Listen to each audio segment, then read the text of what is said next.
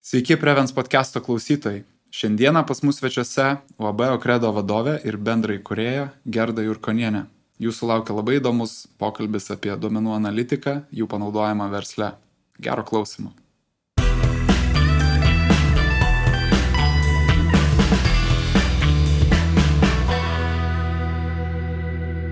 Prevence Podcast. Gal įžangai iki dabartinės pozicijos, taip gal galėtum perbėgti savo karjerą, pagrindinius pasiekimus, stoteles ir ką pasisėmė ten. Tai nuo studijų laikų dar buvo tokia įmonė žvilgsnis iš arčiau. Skolų išieškojimo bendrovė, tai ten atėjau dirbti kaip vadybininkė ir tada Islandai įsigijo visą šitą įmonę ir atskiria verslus, skolų išieškojimo nuo informacijos. Ir tada klausė, kurie darbuotojai nori eiti dirbti su informacija, su duomenim, kurie lieka su skolų išieškojimu. Tai aš pasirinkau eiti dirbti su duomenim, nes kiekvieną dieną ten kažką naujo ir sužinai dirbant toj srity. Ir tada prijungė prie Infobanko tuometinio. Ir po 3 mėnesių Infobankas pasivadino Kreditinfo Lietuva. Tai tokiu būdu patekau į Kreditinfo Lietuvą. Na ir ten 13 metų, nežinau, ten vizitinė ne iš esmės keitėsi vieną kartą pavadinimas, bet spektras darbų keitėsi, tai buvo atsakomybės ir iš produktų vystymą, ir iš komandų formavimą, ir įvairių užsienio projektų įgyvendinimą. Tai sakyčiau, kad labai didelis bagažas ir kuriant visą Lietuvos informacinę infrastruktūrą, dirbant su smulkiu ir vidutiniu verslu, nes pagrindinė atsakomybė buvo per pardavimų žmonės komunikuoti su jais, kurti produktus jiems. Tai iš ten, sakyčiau, ir susiformavo tas bagažas žinių apie duomenis, apie tai, kaip juos panaudoti smulkiam vidutiniam verslui, kaip juos pateikti suprantamą ir aiškią formą. Ir to įkvėpta 2015 metais apsigyniau disertaciją irgi. Darbas tai yra finansų analizė, finansiniai rodikliai, apskaitos pagrindai, bet iš esmės irgi duodu studentams galimybę prisiliesti prie realių duomenų, ne teorinių, tai jie tą labai ir vertina, kad turi galimybę vertinti realių Lietuvos verslų situaciją ir išmokti skaityti tą verslo istoriją iš finansinių ataskaitų ir panašiai. O kaip atsirado Kredo? Kredo atsirado taip, kad iš Kreditinfo dalis komandos nusprendėm išeiti ir nerti tą atvirų duomenų vandenyną, nes buvo priimta ES atvirų duomenų direktyva, pagal kurią visos šalys narės privalo atverti įvairius duomenis, įvairių duomenų rinkinius. Na ir nusprendėm, kad norim eiti į tą nežinomybę, palikti tą saugią komforto kėdę ir komforto zoną, na ir eiti tą startuolį kelią, nes čia vėlgi visiškai kiti iššūkiai, visiškai kitokia darbo diena, dar didesnis tempas, dar didesnė energija, dar daugiau iššūkių. Tai pasiryžom tam ir einam to. Kiek buvo founderių tam pradiniam? 3 dabar yra. Bet komandos daugiau. Bet visi tie, kurie fanatai, kaip sakau, arba duomenų industrijos veteranai ir maniakai sergam tuo ir gyvenam tuo jau metų. Tiek nuo IT ir pardavimų žmonių ir panašiai. Tai pradžia pavirto į kažkokią misiją ir kokią problemą norėjot spręsti šitų produktų? Tai problemą ir norėjom spręsti, kad duomenis kuo aiškesnė ir suprantama labiau forma atvesti iki galutinio vartotojo, nes tarkim, nebūtinai mažos, tarkim, vidutinės įmonės vadovas, gali būti statybų didelės įmonės ar ne, arba vidutinės kokios transporto įmonės vadovas. Jisai labai gerai gali išmanyti savo verslo specifiką ir jisai turi išmanyti savo verslo specifiką, bet jis nebūtinai yra finansų analitikas. Ir jam tiesiog reikia tokios platformos, tokio sprendimo, ir mes tokį tikslą ir keliam, kad atsidarius platformą, įvedus įmonės kodą arba pavadinimą, vartotojas per kelias minutės gebėtų priimti sprendimą, neturėdamas finansinių analitikos, tarkim, žinių, gebėtų priimti sprendimą, ar tas partneris yra patikimas, ar ne, kokiam sąlygom su juo galima dirbti ir tokiu būdu mes naviguojam vartotoją. Tai turi būti, čia angliškai, bet easy to use kiekvienam etape ir kiek įmanoma draugiškesnė forma ir tie duomenys pateikti ir įgalinti spręsti įvairias problemas verslui. O kiek verslą dar reikia edukuoti, kad suprastų naudą tokio produkto? Daug. Nes Lietuva švogerių kraštas, Mes visi vieni kitus pažįstam. Paskambinam ir galim Paskambinam, šašlykus kartu kepam, į restoranus kartu einam, bet tai nebūtinai atliepia vidinės įmonės būklės to, kas vyksta. Ir aš visuomet klausiu vadovų, sakau, o jeigu šitas klientas poryt planuos bankrutuoti, ar jūs žinosit pirmasis? Nebūtinai. Ir nebūtinai dėl to, kad žinote, jūs nedirbsit su to klientu, bet gal jūs dirbsit kitom sąlygom, diversifikuosit ir tokiu būdu suvaldysit savo rizikas. Tai čia vienas dalykas. Tai rizikos valdymo kontekste, tą darom 15 metų įvairiose, kaip žmonės, kaip komanda, turiu omeny, kad ir skirtingose įmonėse dirbant. Tačiau dar naujesnė dalis ir didesnės edukacijos ir didesnio finansinio raštingumo reikalaujantį dalis yra, kaip tuos duomenys įdarbinti pardavimų didinimui. Nes pardavimai ir rizika visuomet yra to paties medalio skirtingos pusės. Nes jeigu mes atsirenkam su kuo nedirbti dėl rizikos, vadinasi, kita dalis populiacijos, ar tam segmente kažkokiam, ar apskritai įmonių populiacijos yra labai geros, su kuriomis reikia dirbti ir į kurias reikia fokusuoti pardavimų žmonės. Ir jau atvesti ir pardavimams tos potencialius klientus suformuoti patikimus ir dėl jų konkuruoti, o ne tiesiog sakyti, eikite gatvėje, susirinkite ir švaistykite savo resursus, nes pardavimų resursai jie yra brangus ir juos geriau dedikuoti ten, kur yra finansiškai patikimos įmonės. Ar verslas, bandydamas naudoti jūsų produktą, galėtų lengvai jį pritaikyti pardavimų gerinimui ir skatinimui? Taip. Ir kaip tai galėtų įvykti, ar ne? Kokį funkcionalumą galbūt siūlot?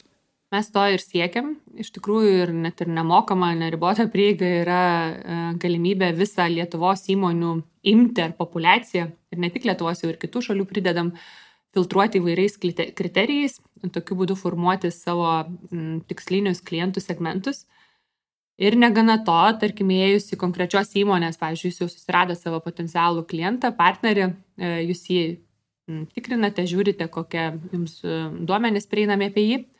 Ir pagal tam tikrus vidinius algoritmus mes jums parenkam dar ir panašią įmonę. Vadinasi, tai vėlgi mes formuojam potencialių klientų grupę pardavimų žmonėm. Kitas pavyzdys yra, pavyzdžiui, sąsajų informacija. Tarkim, jeigu pardavimų žmogus kalba su vadovu ir nežino, kad tas vadovas, tarkim, turi dar 5 įmonės, arba jisai yra apskritai labai aktyvus ir įtakingas verslininkas, jisai gal yra valdybos narys arba akcininkas daugelį kitų įmonių. Tai tokius duomenys valdydamas pardavimų žmogus jau visai kitokį pasiūlymą galime pateikti tam žmogui, tam verslininkui ir tokiu būdu didinti savo pardavimus. Ketvirtas pavyzdys tai yra duomenų integracija, pavyzdžiui, CRM sistemas, kuriomis dirba pardavimų žmonės. Nes visuomet edukuojama rinka yra, kad stebėkite savo klientus, jeigu išaugs jų rizika. Arba nukrys, tarkim, sumažėjęs darbuotojų skaičius ir panašiai. Bet viskas gali būti priešingai. Jeigu aš kaip pardavimų žmogus, tarkim, turiu savo portfelėje 100 įmonių ir man naudinga yra ryte atėjus prie kavos puodelio sužinoti, kad šitos įmonės vadovas pasikeitė. Vadinasi, man reikia skambinti, galbūt atnaujinti santykius ir tai vėl gali virsti į didesnį pardavimą. Šitos įmonės, pavyzdžiui, 50% darbuotojų skaičius išauga. Ir tarkim, jeigu aš, pardavinėju licenzijas ar mokymus, apskritai, kas susijęs su įmonės dydžiu darbuotojų prasme, tai man vėlgi potencialo suformavimas. Ir panašiai ir daug tokių pavyzdžių, kaip įvairūs duomenys gali būti suintegruoti į įmonės vidinės sistemas ir duoti aliarmą, duoti žinutes, būti proaktyviems. Ir apskritai šitoj duomenų industrijoje dabar, sakyčiau, naujas trendas ir yra, kad kreditoriai arba tie, kurie nori parduoti, jie turi būti proaktyvūs.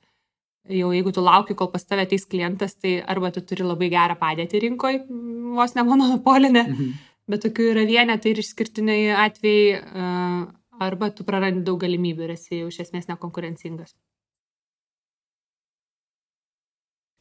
Labai įdomu girdėti ir aš galbūt dar vieną kampą norėtųsi pasižiūrėti į jūsų verslą. Ar jūs galit verslui pasiūlyti kokį nors individualizuotą sprendimą? Ar jūs einate į tam tikrų produktų standartizaciją, ar vis tik tai galit ir kiek galit atliepti verslo individualius poreikius? Kalbant apie internetinę formą mūsų visų pateikiamų duomenų, tai be abejo mes stengiamės standartizuoti, nes tai yra masiai skirtas produktas. Ir mes išanalizavom patys bekurdami Okredo visas Europos tokio tipo alternatyvas ir surinkome geriausius pavyzdžius. Tačiau kalbant apie duomenis bei duomenų integraciją, mes esame labai labai lankstus. Ir jeigu, tarkim, dažniausiai tai yra vidutinio dydžio įmonės, jiems reikia tam tikrų individualių duomenų rinkinių, mes čia turime visas galimybės per API'us duoti tokius duomenų rinkinius, kokiu reikia. Tai čia einame nuo standartizacijos ir tai yra iš tikrųjų mūsų konkurencinis pranašumas, kad mes esam greiti ir labai lankstus. Nes matant rinką iš pradžių, tokio tipo produktai buvo labai aktualūs skolų išieškotojam. Tas, kas nori vertinti kredito riziką, dabar mes atsirandam jau ir pardavimų skatinime. Kokie dar sekantis etapai, kuriais jau paskui bandysit edukuoti rinką ir pratinti prie dar didesnių lobynų? Kaip čia lietuviškai, doctorship vadinasi, credit doctorship, kur Europa iš esmės atsilieka, Amerika šitoje srityje lyderiauja jau 10 metų. Tai yra tokia verslo kaip kategorija, kuomet įmonės edukuojamos, kaip pagerinti savo reitingą. Tarkim, netgi Amerikoje yra tokia įmonių veikla kaip būtent credit doctors, kurie analizuoja pasaulinius reitingų kūrėjus, kreditų biurus, žiūri jūsų visus kintamosius ir ateina įmonėm ir fiziniam asmenim ir pataria, ką daryti per ateinančius metus, kad tavo reitingas vienoje ar kitoje agentūroje pagerėtų. Tai mūsų tikslas irgi tai yra daryti ir eiti į įmonės, į jų edukavimą ir į pagalbą joms. Tarkim, vienas iš artimiausių planų ateinantį pusmetį yra, jeigu įmonei netenkina, tarkim, jos paskaičiuotas kredito limitas arba įmonės reitingas, jos turės galimybę pateikti bankinius išrašus ir būti tomis įmonėmis, kuriomis bus perskaičiuotas. Dar toliau žvelgiant, sudėti raudonas vėliavas, į ką reikėtų atkreipti dėmesį, kad reitingas, tarkim, būtų geresnis arba ką daryti, kad būtų geresnis. Vėlgi, iš tų pačių bankinių išrašų atsiveria labai daug galimybių. Jeigu mes, tarkim, matysime, kad įmonė patiria piniginių srautų arba apyvartinių lėšų stoką, mes, tarkim, galim su partneriais jiems pasiūlyti finansavimo sprendimus. Ir visiškai priešingai, jeigu mes iš bankinių išrašų matysime, kad įmonės turi pinigų perteklių, mes galime pasiūlyti investavimo sprendimus, sakyti, kiekvieną mėnesį, prašau, 300-400 eurų investuokite ir jums tai būtų saugu.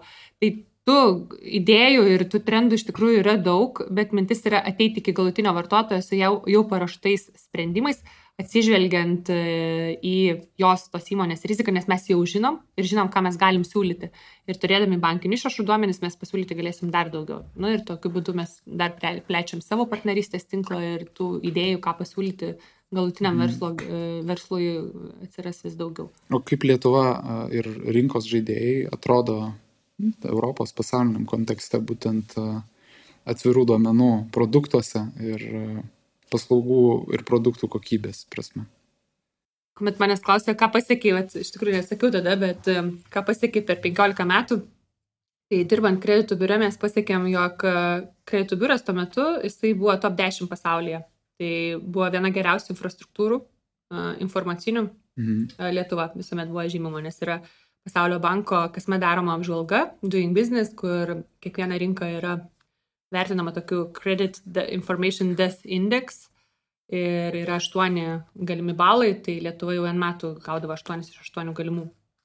Kalbant apie duomenų atvėrimą, dėja situacija yra visai kitokia ir todėl mes irgi tai buvo vienas iš stimulų, kodėl einam čia, kad ir čia šitą sritį sutvarkyti. Tai čia mes esam 24 vietoje Europoje ir iš ties vis dar labai mažai esame atvėrę. Kokie kriterijai yra nustatant? Tai vėlgi, kiek duomenų atverta, kaip draugiškai IT prasme tie duomenys yra atverti. Ten ne tik apie duomenys apie įmonės, ten kalbama ir apie geoerdvinius, meteorologinius ir taip toliau, kiek verslų iš to sukurta, tai čia mes dar turim kur patobulėti. Kokios priežastys yra viso šitos problematikos? Aš sakyčiau, kad dar vis noras gal ir yra, ir iš tikrųjų šitos naujai susiformavusios vyriausybės programoje prieš kelis metus pats pirmas punktas buvo duomenų atverimas ir mes tikrai turėjom daug lūkesčių, dėjom daug vilčių. Bet ir dėl pandeminės situacijos, dabar dėl geopolitinės, gal vis kiti prioritetai atsiranda ir mes kalbam iš tikrųjų intensyviai su valstybinėm įstaigom, bet vis dar susiduriam su tuo, kad, sako, mes turim vykdyti savo biudžetą ir tokia vos ne konkurencija valstybės su privačiu verslu.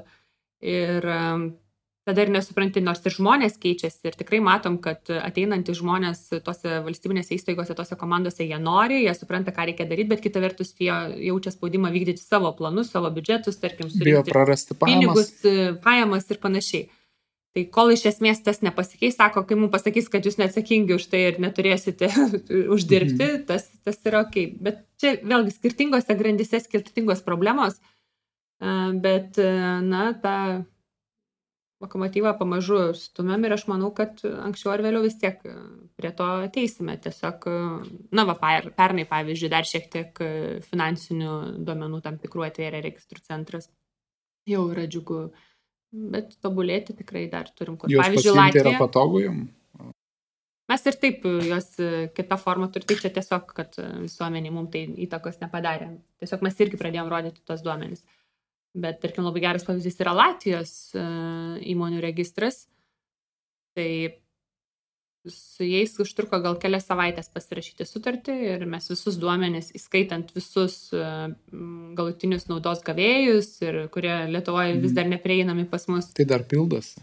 Pildosi ir neaišku, kaip greit užsipildys ir kaip bus prieinami tie duomenys. Tai ten visi duomenys tiesiog gavom prieigą prie API-us ir mes juos turime. Ir juos dabar galim irgi mūsų klientai, partneriai, Credo platformos vartotojai matyti ir Latvijos.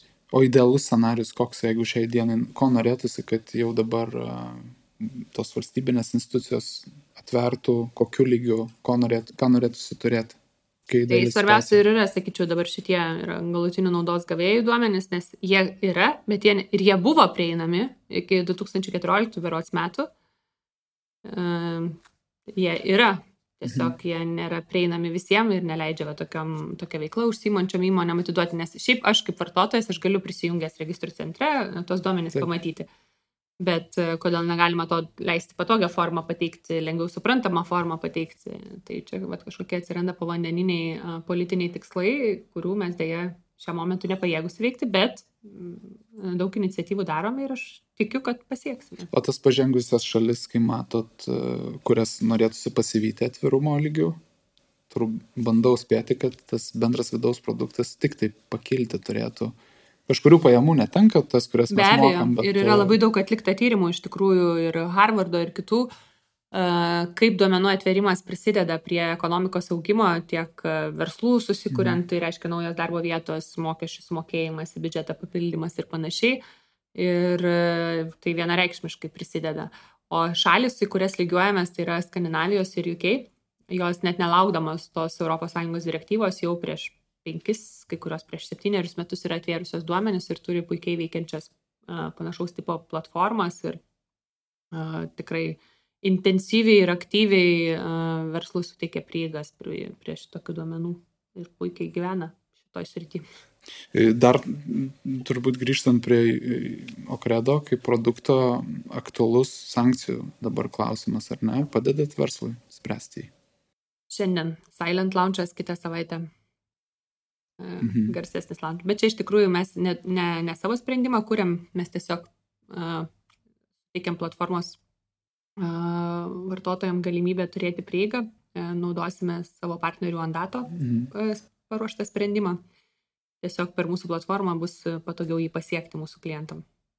Tai dabar baigiam integraciją šią savaitę ir kitą savaitę turėtume paleisti. Tai taip greitai reaguojat į tą rinkos pokytį? Šitoj industrijoje tai vienas svarbiausių yra aspektų iš tikrųjų greitis, reakcija į tai, kas vyksta. Puikus pavyzdys ir buvo balandžio pabaiga, kuomet gyventojai turėjo apsispręsti, kam skiria savo pajamų dalį dėl labdaros fondų, sureagavom, žiniasklaida irgi atitinkamai greitai sureagavo, iškomunikavom, perdavėm žinutę, kad iš 1400 fondų tik 560 patikimi. Tai mes kiekvieną pirmadienį turim tokias sesijas, žiūrim, kas vyksta rinkoje, Vėlgi, kai prasidėjo karas vasario pabaigoje, visa mūsų pardavimų komanda, jie girdėjo verslo visus nuogastavimus ir panašiai, ir mes vėlgi atitinkamai turim reaguoti, juos paruošti ir kaip kalbėti su verslu, nes mes kalbėdami irgi formuojam tam tikrą nuomonę, reakciją ir panašiai. Tai pirminė mintis visų vėlgi buvo labai labai panaši reakcija kaip per pirmąją pandeminę bangą. Bet mes tą ir komunikavom, kad negali sustoti verslas, nes vidinis vartojimas yra krizių atveju be galo svarbus, nes jeigu jūs sustosit vartot arba ten nepirksit ir panašiai, tada mes ir visa grandininė reakcija. Tai to negali būti. Tai tik tais dirbdami ir toliau savo darbą mes galime ir prisidėti daugiau. Vat šiandien apie tai ir daviau irgi interviu, nes aktyvus verslas, jisai pajėgus daugiau prisidėti tai pačiai ir padėti tai pačiai Ukrainai. Tai reakcija į tai, kas vyksta čia, yra vienas iš svarbiausių dalykų iš tikrųjų šitam. Ar valstybė jaučia, kad galit ir jiem padėti, jaučiant ekonominį pulsą, matant? Vis dažniau sulaukiam kvietimų ir įvairias konferencijas ir buvo ir dėl duomenų atvėrimo, dėl duomenų skaitmenizavimo, pati, tarkim, mokesčių inspekcija, kai startavom su Kredo platforma, gerbiama vadovė Edita pasikvietė į susitikimą, parodyti galimybės pristatyti, tai tikrai matom, kad esam matomi ir vis dažniau esame kviečiami į dialogą ir tas sakyčiau, yra labai sveikintina ir labai gerai. Ar darot tokias dar gilesnės įžvalgas apie bendrą būklę tam tikrų esminių rodiklių kaip Lietuvos ekonomikos, ar ne? Sveikatos požiūriu jos galite įvertinti, matyti, ekspertiškai komentuoti? Kartais daugiau čia, sakyčiau, mes atsidalinę esame, tai čia mūsų partnerių Scorifyaus sritis. Kartais taip mes prisidedam ir padedam, nes tos duomenys matom, tiesiog prioritetai gal būna kitur. Bet tos duomenys valdydami taip mes galime matyti bankrotų skaičių, mes galime matyti įmonių mokumo situaciją sektoriuose bendrai. Tai pagal poreikį ir ta pati žiniasklaida būna, kad prašo, nes žino, kad tos duomenys turime ir tikrai tą padedam ir tą galim. O proaktyviai tai pagal situaciją dažniausiai tai būna po finansinių ataskaitų pateikimo, nes toks vėl nauja duomenų banga, kuri leidžia peržvelgti praėjusių metų rezultatus verslo. Bet proaktyviai į tą konkrečiai sritį mes neinam, bet pagal poreikį atliepiam. Sertifikatai dar vienas jūsų produktas. Papasakok plačiau. Labai geras produktas. Iš tikrųjų, su šito produktu mes turime kelis tikslus ir siekiame kelių tikslų. Pagrindinis tikslinis segmentas šito produkto yra smulkus, ypač smulkus ir smulkus verslas. Ir tikslas yra didinti finansinį raštingumą, kad geras kreditingumas taip pat yra, arba finansinis patikimumas taip pat yra konkurencinis pranašumas. Nes mes esame įpratę, jog verslai giriasi savo paslaugų kokybę, kainomis, aptarnavimo greičiu ir panašiai, o finansinių patikimumų kažkaip mažiau ne mažiau, o vis tik mažai matome tokiu atveju. Tai mes tą skatiname, kad tai yra konkurencinis pranašumas ir jeigu net ir maža įmonė, bet jinai laiku su partneriais vykdo savo įsipareigojimus, yra puikios finansinės būklės, kad jinai girtųsi apie tai, didžiuotųsi tuo savo darbuotojams, apie tai darbdaviai komunikuotų, nes darbuotojai irgi svarbu, ar įmonė yra finansiškai stabili, patikima ar ne. Tai su šito produktu mes išties siekiame vis labiau didinti finansinį raštingumą įmonių ir girtis savo patikimumu. Ir sertifikavimo kriterijai yra vieni griežčiausių rinkoje. Ir mes paskaičiuojam, kokia konkrečia suma tą įmonę galima kredituoti. Ir kartais atrodytų tas kredito limitas nedidelis, pavyzdžiui, 1000 eurų, ar ne? Bet mažai įmoniai gal tai yra svarbu, kad ją kredituotų, o neprašytų visi avanso, net ir to 1000 eurų suma. Tai iš ties gaunam labai daug ir padėkos laiškų, kad, nepaslaptis, jog 75% Lietuvos verslo yra šeimos verslas, kuomet yra vadovas ir akcininkas verslo. Tai jiems tas verslas yra kaip kūdikis užaugintas su visais iššūkiais ir panašiai. Ir kuomet tu pagiri, įvertini ir mato, kad yra aiškus objektyvūs kriterijai, kuriuos tas verslas atitinka, tai išties dažnai sulaukiam teigiamo grįžtamojo ryšio ir sako, kad puiku, kad jūs mus įvertinot ir panašiai. Nes didelės įmonės taip, jom netaip susiasmenina galbūt vadovybė. Bet kuomet vadovas, jisai pats nuo pat pradžių visą tai verslą užaugina ir mato, jog rezultatai yra puikus ir atitinka griežtus kriterijus, jiems yra malonu. Ir kartais matom, jog ir pas save socialiniuose tinkluose įmonės su visa komanda arba būna įmonės gimtadienio proga pasidovanoja. Tai tikrai labai įvairių pavyzdžių mes matėme, kuomet, nes vėlgi tai yra marketinginė priemonė. Kuo tu plačiau, kuo tu įvairiau girsis apie tai, tuo didesnė pridėtinė vertė. Jeigu yra aišku pagrindas pagal jūsų kriterijus. Taip, bet tai yra ženklas vis tiek, kurį mes stiprinam ir ties kuriuo dirbam. Ir jie įvairiai. Vieni būna iš vis ant automobilių prie numerių prisiklijuoja. Kiti ant durų, tarkim, klinikos įvairios arba grožio salonai, jie tuo didžiuojasi ir mes to ir siekiam, kad tokiu būdu būtų puoselėjama ta atsakomybė prieš partnerius ir kad įmonė suvoktų, jog tai yra didelis konkurencinis pranašumas. O yra kažkokios rūšys skirtingos, tie sertifikatai? Ne, pas mus yra vienas sertifikatas, tiesiog vienas sertifikatas kaip produktas. Kriterijai yra tie patys, tiesiog įmonės, visa Lietuvos įmonių imtis yra suskirstoma į 20 skirtingų sektorių, į 4 dydžio kategorijas. Ir tada toj matricoje kiekvienam sektoriui to dydžio kategorijoje mes visas įmonės išranguojame pagal kredito limitus ir tos įmonės, kurios turi aukštesnį kredito limitą nei medianą, jos gali būti sertifikuojamos. O kredito limito paskaičiavime jau yra daug rodiklių ir iš tikrųjų ten, sudėtinga, ne visos gali tą gauti ir kartais būna, tai aš norėjau, pernai galėjau, šiemet ne, Taip, bet tai ir yra objektyvumas. Tokiu būdu mes ir siekiam išlaikyti tą patikimumą sertifikavimo. Tai nereiškia, kad jūs susimokėsit pinigus ir dėl to patapsite geresni. Ne, jūs ir būsite toks pat geras, kaip buvote. Tiesiog daugiau įmonių ir daugiau rinkos dalyvių apie tai žinos. Šiandien, kalbant apie geografinės rinkas, kur jau jaučiatės tvirtai, įžengę, gal galit plačiau. Tai, tvirčiausiai, aišku, jaučiamės čia, namie. Yeah. Dabar naujausia mūsų rinka tai buvo ir yra Latvija. Ten mes vis aktyviau dabar mezgame partnerystės ir taip pat leidžiame naujus produktus. Neseniai susintegravome Estijos duomenis, nes tiesiog atsirado tokia galimybė.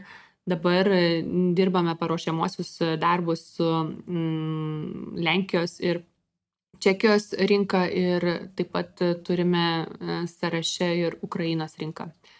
Ir svarstome apie galimybę būti ten. Tai tos geografinės rinkos atvers ir stambesnius verslus turbūt, ar ne? Nes vėlgi didesnis verslas veikiantis per kelias geografinės rinkas atras iš naujo turbūt jūs, kai jūs pajungsite tam tikrą kritinę masę pagrindinių rinkų. Vienas dalykas. Kitas dalykas gali būti, kad tiesiog, kuomet mes jungsime skirtingų šalių duomenis, o 5 metų perspektyvoje tikslas yra apjungti visos Europos šalių duomenis, tai iš to tada atsiras labai daug galimybių, tos pačios sąsajos, kuomet mes matom tarptautinės sąsajas, ar ne? Tarptautinius tikslas yra, kad tiek Lietuvos, ypatingai Lietuvos, nes, aš noriu, kad verslas Lietuvos augtų ir augtų sparčiau ir kad mes būtume tie, kurie formuojam tam tikrą praktiką net ir toje pačioje Europoje, nes tikrai turim patirties. Tai kad ir tas pats Lietuvos verslas, jeigu Credo tampa Europos atvirų duomenų platforma, jisai turėtų galimybę parduoti ne tik Lietuvos verslui, bet ir Latvijos, ar Čekijos, ar Slovenijos, ar Italijos ir taip toliau. Ir kuomet tie duomenys bus visi vienoje vietoje, apdoroti aiškią, patogią formą, tai aš manau, kad ir Lietuvos verslui, aišku ir kitiem, bet man pirmiausia imponuoja ir Lietuvos verslui atvers daugiau galimybių eiti ir parduoti kitose šalyse. Jo, ir labai kokybiškai parduoti čia. Kada tai gali atsitikti? Mes kalbam apie 5 metų perspektyvą, nes viskas priklauso iš tikrųjų nuo to, kaip šalis greitai ir kokiu mastu įgyvendins ES tą direktyvą, nes matome, kad skiriasi tempai. Tai ką mes darysime dabar, nes iki šiol mes, taip sakyčiau, reaktyviai, ne proaktyviai, bet reaguodami stebėjom, kaip kokia šalis elgiasi. Tai mes gegužės mėnesį planuojam proaktyviai su visomis įstaigomis visų Europos šalių susisiekti ir, judinti jas ir skatinti, kad yra poreikis, yra tokios naudos ir kad būtų tie duomenys atverti greičiau. O mūsų platforma, mes kuomet pernai Liepos mėnesį startavome, tai buvo suinvestuota 10 000 IT valandų.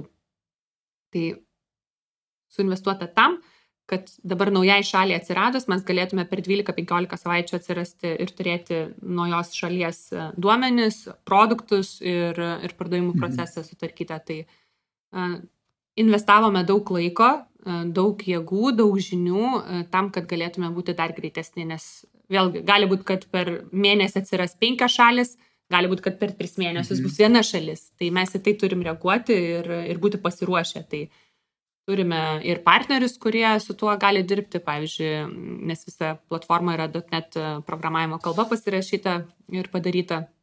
Tai yra partneriai Fintegri, kurie visą laiką gali, jeigu mums trūksta, tarkim, IT resursų ir atsiranda, pavyzdžiui, 5 šalis, mes galime visą laiką partnerystę užmėgsti per naujo ir atliepti poreikį būti kitose šalyse.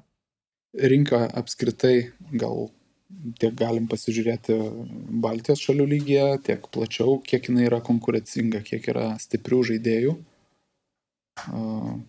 šiai dienai. Tai kaip švyturys, kaip benchmarkas yra Skandinavija ir UK, ten yra labai brandžios šitoj srity rinkos ir daug dalyvių. Visa kita Europa, ne? Tai todėl ir matom, kad yra... Kaip? Tokį jausmą kažkodėl ir turėjau sąmoningai. Todėl iš tikrųjų manome, jog šitam verslo modeliu yra idealus metas. Aišku, nesitikim, kad mes būsime vieninteliai. Bet iš esmės, jeigu rezumuojant Europos vaizdą, tai yra duomenų industrijoje veikiančios 3 kategorijos. Viena yra privatus kreditų biurai, tokie kaip Experience, Biznaudai, Dun & Bradstreet, Creatinfo ir taip toliau. Kredito draudimo įmonės, tokios kaip Euler Hermes, Atradijus, Coface. Ir tie visi, taip vadinami, buvę, kaip čia, geltonieji puslapiai arba kontaktinės informacijos tekėjai. O tokių atvirų duomenų platformų yra tik Skandinavijoje kelios stiprios ir UK. Kaip suvaldot kūrybinį, aš įsivaizduoju labai kūrybišką industriją ir labai, kai susėdat galvoti, tai turbūt nuo tų idėjų galva kartais nusprogsta, kai... Mes dabar sakom, kai pradedam galvoti, tai galvojam ne ką daryti, ko nedaryti. O jau svarstam, ko nedaryti ir kas svarbiau. Ir aišku, čia sakyčiau, didžiausias iššūkis yra projektų valdymui ir IT mūsų komandai, todėl kad jau susidėliojam roadmapą ketvirčiai. Ir staiga nutinka karas. Ir staiga atsiranda, pavyzdžiui, galimybė turėti Estijos duomenis. Atsiranda poreikis sankcijom. Ir vėl viskas keičiama ir perprioritizuojama ir panašiai. Bet džiaugiamės, kad IT komanda yra lanksti ir jau suprato, kad startuolio gyvenimas būtent toks. Ir kuomet manęs klausia, kokios savybės ir kas komandoje yra svarbiausia startuolyje, tai manyčiau vienareikšmiškai yra lankstumas, tas agility, kuomet tu gebi iš karto persiorientuoti. Nepavyko vienas planas, tu nestresuoji ir nebedegini savo laiko, energijos, jėgų, kad tai čia turėjo būti taip, tu iš karto turi persiorientuoti ir daryti taip, kaip reikia dabar, turėti kitą planą. Tai man labai imponuoja, tokie yra augalai, nežinau, gal teko girdėti, Pietų Amerikoje, berods Ekvadore, vaikščiojantis medžiai tokie yra. Neteko girdėti. Jie kiekvieną dieną nueina po 2-3 cm, per metus apie 20 metrų. Jie tokia kaip palmės, vaikščiantės šaknis tokias viršui. Ir jie eina, kur yra daugiau vandens, kur yra daugiau saulės. Tai man toks startuolio labai gražus. Tokia alegorija, jo, tos savybės, nes tu laimės ne didžiausi ir didžiausi medžiai krenta per vėtras ir panašiai. O laimės tie, kurie gebės greitai persiorientuoti, lankščiai prisitaikyti prie besikeičiančių sąlygų. Ir kaip pačiai sekasi vadovauti tokiam kūnui besikeičiančiam, kuriam reikia reaguoti, tai yra tavo pašaukimas, atitinka tavo, sakykime, esybę, pagrindus ir ar tiesiog pripratai galų galiausiai, kad tai yra toks stilius? Ne, aš sakyčiau, kad aš pati tokia ir esu energinga, inertiška ir greita, o manau, kad būtent tos savybės jos būtent startuolių ir reikalingos, nes jeigu aš būčiau tokia labai sėsli, konservatyvi, kad darykim taip, išanalizuokim, tai kartais net nėra laiko ir kartais būna, kad čia good plan today is better than perfect tomorrow ir tiesiog turi daryti. Tai aš kadangi esu tokia dujė darytoja, Tai sakyčiau, kad tos savybės jos ir tinka ir jos yra svarbios. Nes nėra čia idealių žmonių, idealių įmonių, tiesiog manau, kad būtent tos savybės jos tinka tokiam tipui verslo modelio. O kokių savybių be to adaptyvumo dar reikėtų ir tu norėtum matyti savo komandoje? Ir dabar matai. Energija,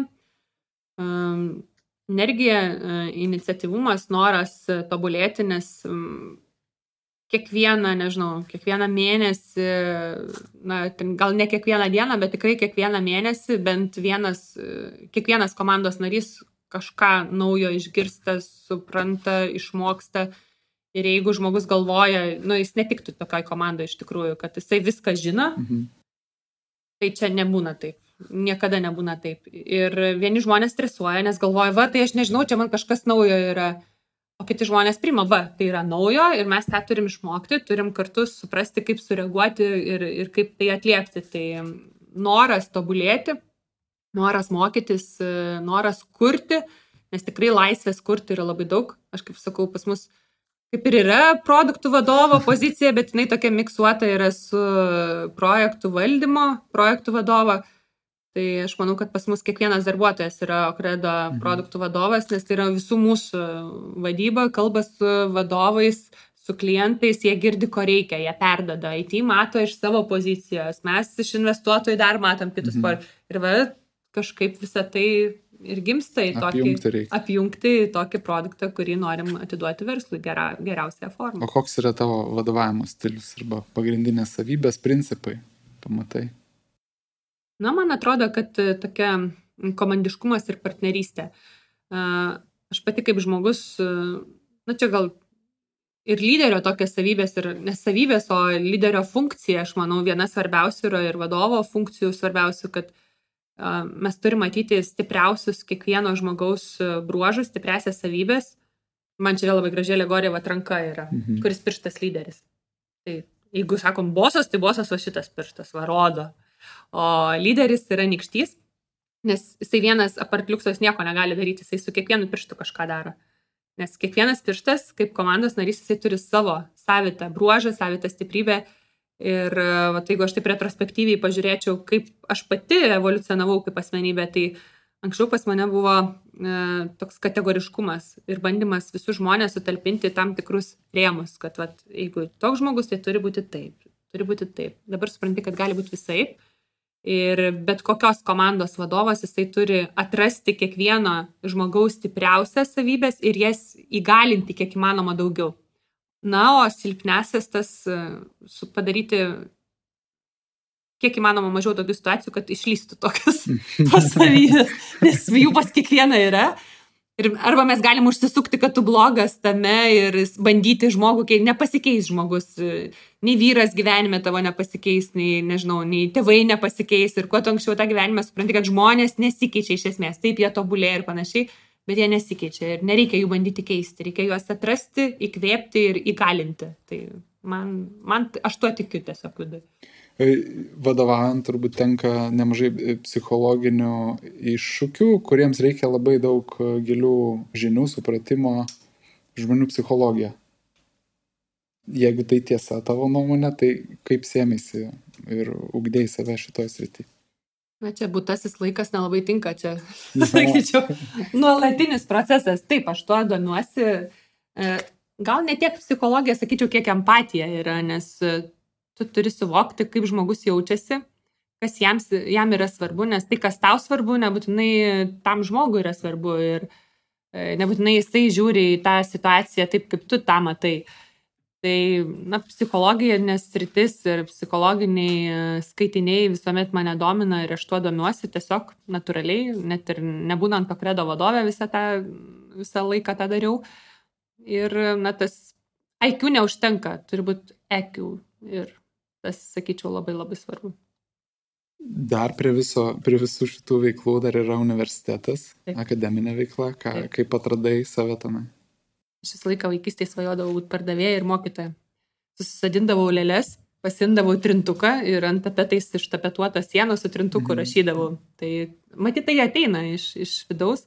Bet iš ties aš matau prasmę tame, nes dirbti su jaunimu, su protingu jaunimu ir mano pirma paskaita visuomet būna tokia motyvacinė, kad tie, kas atėjo dėl pažymio, nedalyvaukit, išeikit, nes aš noriu dirbti su tai žmonėm, kurie nori išmokti, kurie nori kurti, nori Lietuvai būti naudingais ir duoti daug.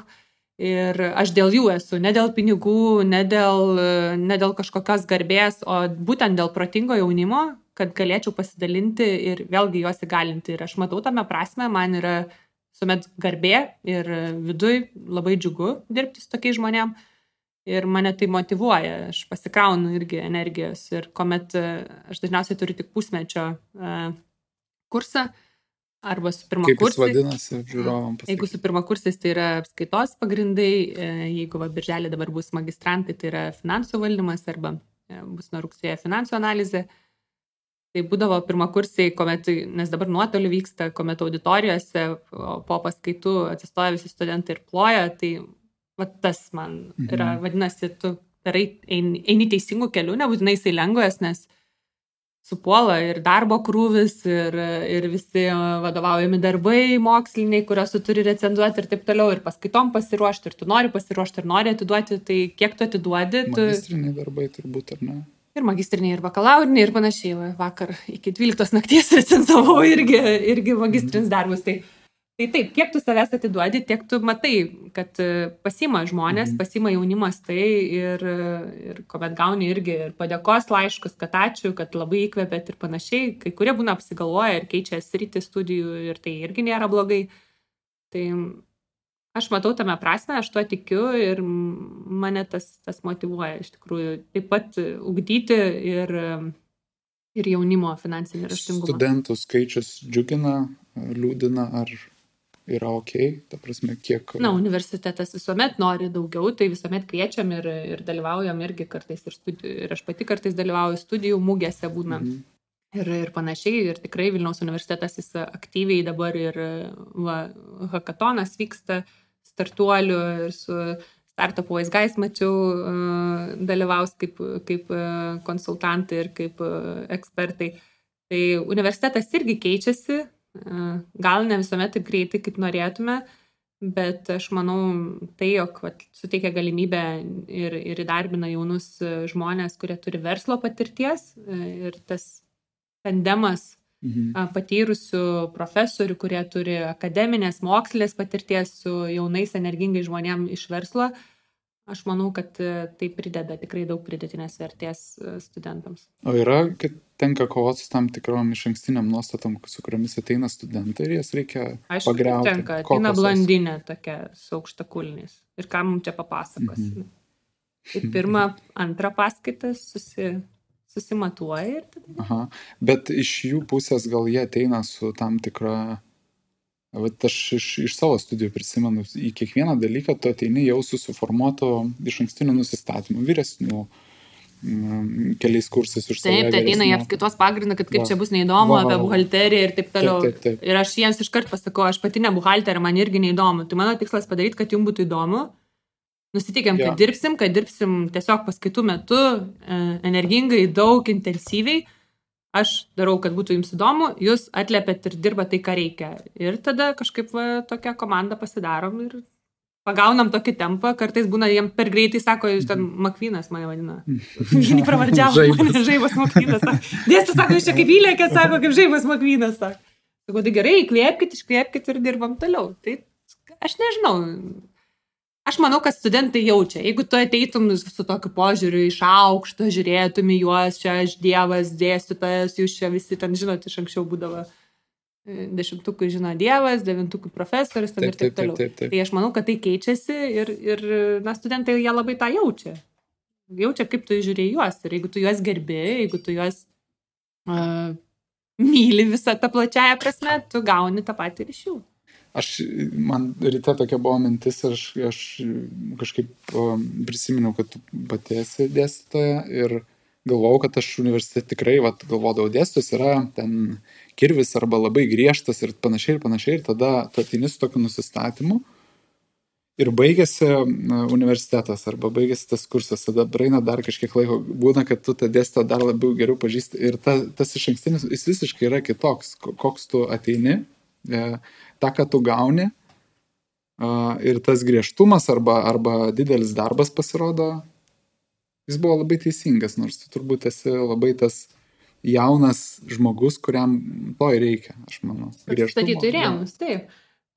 Na vėlgi, aš manau, kad čia priklauso nuo lūkesčių, todėl aš visuomet pirmos paskaitos metu, jeigu yra galimybė, jeigu nėra ten 200 auditorija, kartais būna ten 50 iki 50, aš turim galimybę pakalbinti kiekvieną, išgirsti lūkesčius, kodėl jie yra čia, kodėl būtent šita programa, kodėl būtent Vilniaus universitetas, ko tikisi šitų paskaitų ir tiesiog tu formuoji jų, kad jie negalvotų, kad universitetas tai yra kaip proftechninė mokykla, kad mokysis tik tai, kas tau įdomu, kas taip atrodo, po metu reikalinga. Tu nežinai, kas tau gyvenime bus reikalinga. Universitetas visų pirma, jisai formuoja tavo mąstymą, struktūrinį mąstymą, algoritminį mąstymą, kad tu suvoktum priežastis, pasiekmes, matytum visą procesą ir tada tu į bet kokį darbą, į bet kokią problemą atėjęs, tu jau žiūri kitaip.